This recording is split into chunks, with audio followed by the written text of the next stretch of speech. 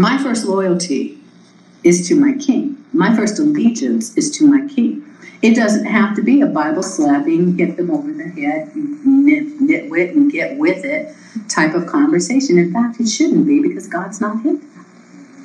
But it is the realization God lives on the inside of me and wants to express who he is through me. Jesus is not afraid when people are mad at him, because he knows that the love that he has for them will be the healing power that breaks the power of the Spirit over them. People are filled with fear. They talk about the things that God wants done to protect the borders of our country, that God wants done to protect the innocence or the purity of children or lineages, the things that God wants done that are for the promotion of health and wellness and the goodness of the kingdom and the prosperity that doesn't cost you your soul.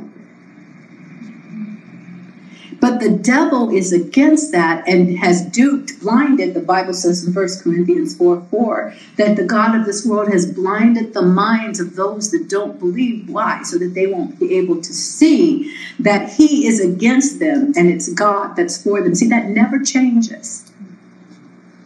It can never be said, Satan is for me and God is against me, because God never said it.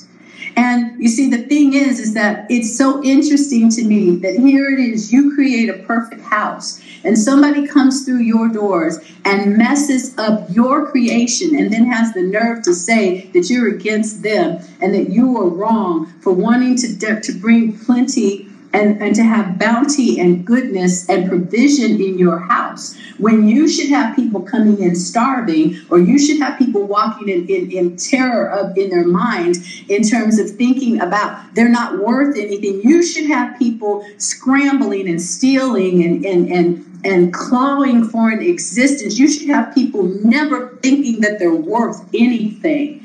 And if you want to believe that people are worth something, then there's something wrong with you. He didn't create this earth. He is not the creator possessor of the heavens and the earth. I'm talking about Satan and I'm talking about his cohorts. The devil had nothing whatsoever to do with the creation of the heavens and the earth. It is written, and God said, and it was so.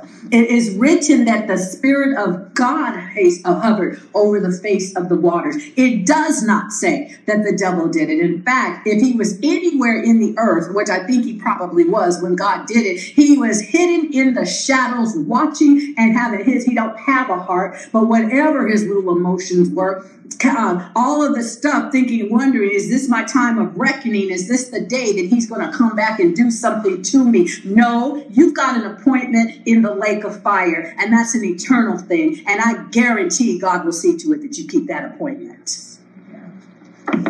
That's what comes out of our mouths.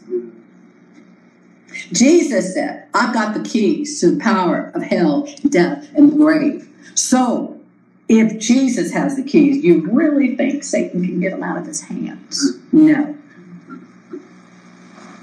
But he likes to come in and create havoc and then accuse you of being a goody two-shoes, of being too religious. This is not religion, it's relationship, and it's truth, and it's kingdom. That's right. You can't get the kingdom of God to manifest through religion. It only comes by relationship. We're sons. It manifests through sons.